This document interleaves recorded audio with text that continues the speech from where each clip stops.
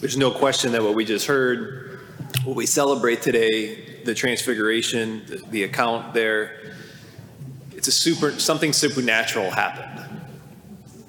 The text says that Jesus, his face shone like the sun, his clothes became dazzling white. He was transfigured before Peter, James, and John. He was shown forth in all his glory with his majesty. And especially as moderns, we're like, when we hear stories that just sound too crazy or that are counter-rational, we don't like it. Peter, I think even when Peter, who was one of those three, and we heard in the second reading his letter accounting the fact that he was up there, and he says, I'm not one to follow cleverly devised myths, he says. But I was an eyewitness to the majesty. I was an eyewitness what happened up there. And he says, you will do well to be attentive to it. You will do well to be attentive to the things that I saw and heard on top of that mountain. What Jesus showed him, Peter, James, and John, it was a pivotal moment for them. And I think as Peter encourages us to be attentive to the things that happen on top of that mountain, if we're attentive to it, I think it can be pivotal for us. Two things: the supernatural on life support, and secondly, we want what we see. To really understand what Jesus is doing here as he shows himself and all his glory and his majesty as he's transfigured before them, to understand it, we have to go back to the events that took place right before the Transfiguration. So in Matthew's gospel, we're in chapter 17. Chapter 16, right before this, everyone's feeling good. Peter declares that you are the Christ, you're the Messiah, and Jesus turns around and says, you're the rock. I'm going to build the church on you. All their spirits are high. And then the turning point, verse 21 says, from that time on, Jesus began to show his disciples that he must go to Jerusalem and suffer, be killed, and on the third day be raised. And a couple of verses later, Jesus says, for the Son of Man is to come with all his angels in the glory of his Father. So Jesus begins to speak that his glory is not of this kingdom, or his glory and his kingdom is not of this world, that it goes beyond the material. And what we see is that the disciples' relationship with the supernatural, it's on life support at this point. They're like, I don't know if I'm buying it. I don't know if I get it because I don't see it. So what Jesus does is he tried to tell them, and if they didn't get it, he showed it to them. And he leads them up the mountain. He shows them the supernatural. C.S. Lewis, a great Christian author in the 20th century, he says this. This is him accounting of his conversion to Christianity. He says, I found myself seeking answers beyond the material world. The supernatural realm has shown me that life is more than what meets the eye. The supernatural. Life is more than what meets the eye. Every Sunday at the Creed, when we recite what we believe, what do we say? I believe in one God, the Father Almighty, maker of heaven and earth. And I believe in all things visible and invisible. We say we believe in the invisible. How attentive am I to the invisible? As I look at my week, am I only concerned about the visible, the material world? How attentive am I to the Spirit and to the things that are invisible? It's hard. With lights and screens, it's difficult to be attentive to all things, not just the visible, but the invisible that I believe in. And it's hard. So, a question that's good to ask ourselves is, what is my relationship right now with the supernatural? To what extent might my relationship with the supernatural be on life support as I walk in here this morning? With all things that are invisible. Chances are, to some degree, if you're anything like me, your relationship with the supernatural is to some degree on life support. Especially today. There's been a movement now, especially since the Enlightenment, but even in the earliest 20th century, you had movements within the church, especially in North America and Europe, got together and said, we're in trouble.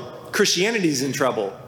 Because with the Enlightenment and naturalism and materialism, you know what modern man, they said, as they got together, you're like, modern man's not capable to accept the supernatural. So the only hope for Christianity is that we have to take the supernatural out of Christianity. We kind of have to downplay the supernatural. That's our only hope for Christianity. And that's what happened. The supernatural now for quite some time has been downplayed. Jack was telling me, even he said Thomas Jefferson, one of our founding fathers, said that, or he wrote his own Bible, the Thomas Jefferson Bible, and what he did was he took out all the miracles. He took out all the supernatural elements of Christianity because it went beyond reason for him. So he's like, you know what? Let's just stick with the moral teachings of Jesus and his moral principles. Let's take all the supernatural out. Last week, a Gallup poll came out that showed, yet again, Americans' beliefs regarding the supernatural, God, angels, heaven, hell, and the devil, continue to fall, have fallen now double digits, increasingly so now since the year 2001.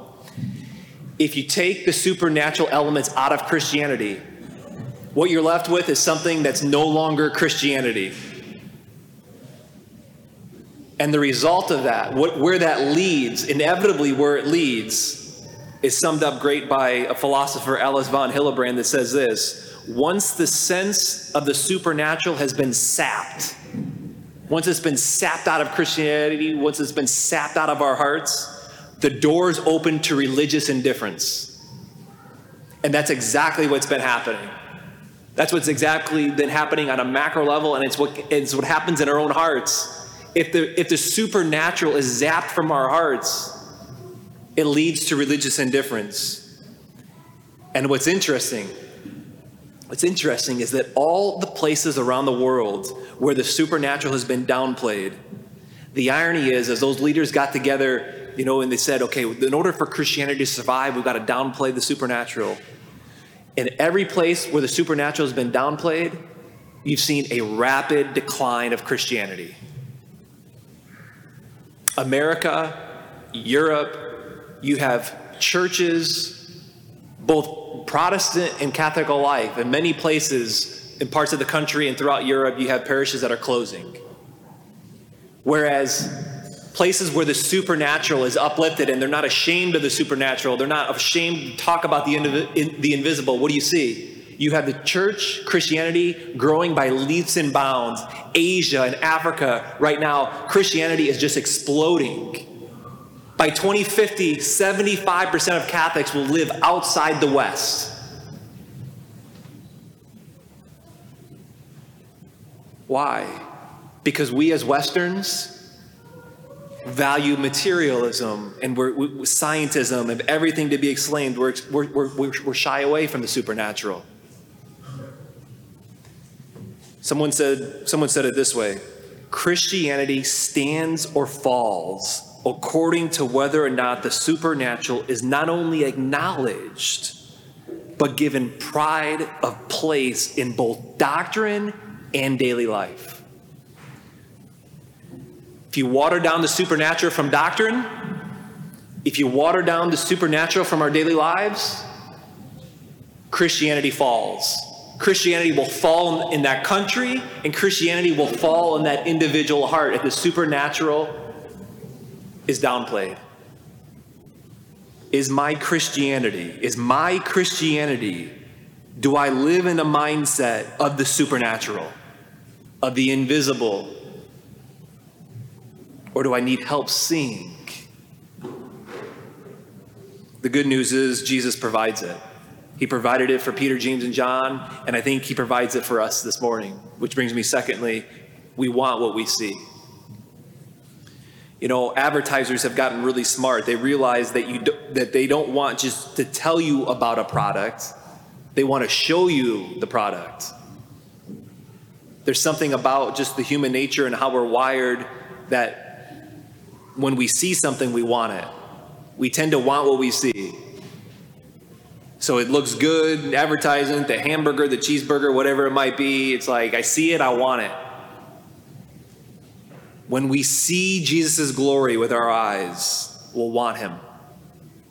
That's why Jesus so badly wanted to bring Peter, James, and John, take them by the hand and bring up the mountain, because he knows that if they see it, they're going to want it. So the glory and the supernatural, the cloud comes upon them. And what's the text say? Peter says, as he sees it, Lord, it is good that we are here. Let us make 3 tents to stay here. I've seen it, and now I want it. I saw and I experienced what I was made for ultimately, that this life isn't it, that there's more than the material, that there's things that are invisible, that there's a supernatural. I've experienced in my heart a greater depth of reality, that at some extent the supernatural is a reality that gets to the core of what our hearts long for and crave for. That isn't to say that the visible and the material isn't real. No, the visible is real. But the supernatural gets to the depth of my core, and it gets to the depth of what I'm made for, that this life isn't it, that I'm made for love and union and communion.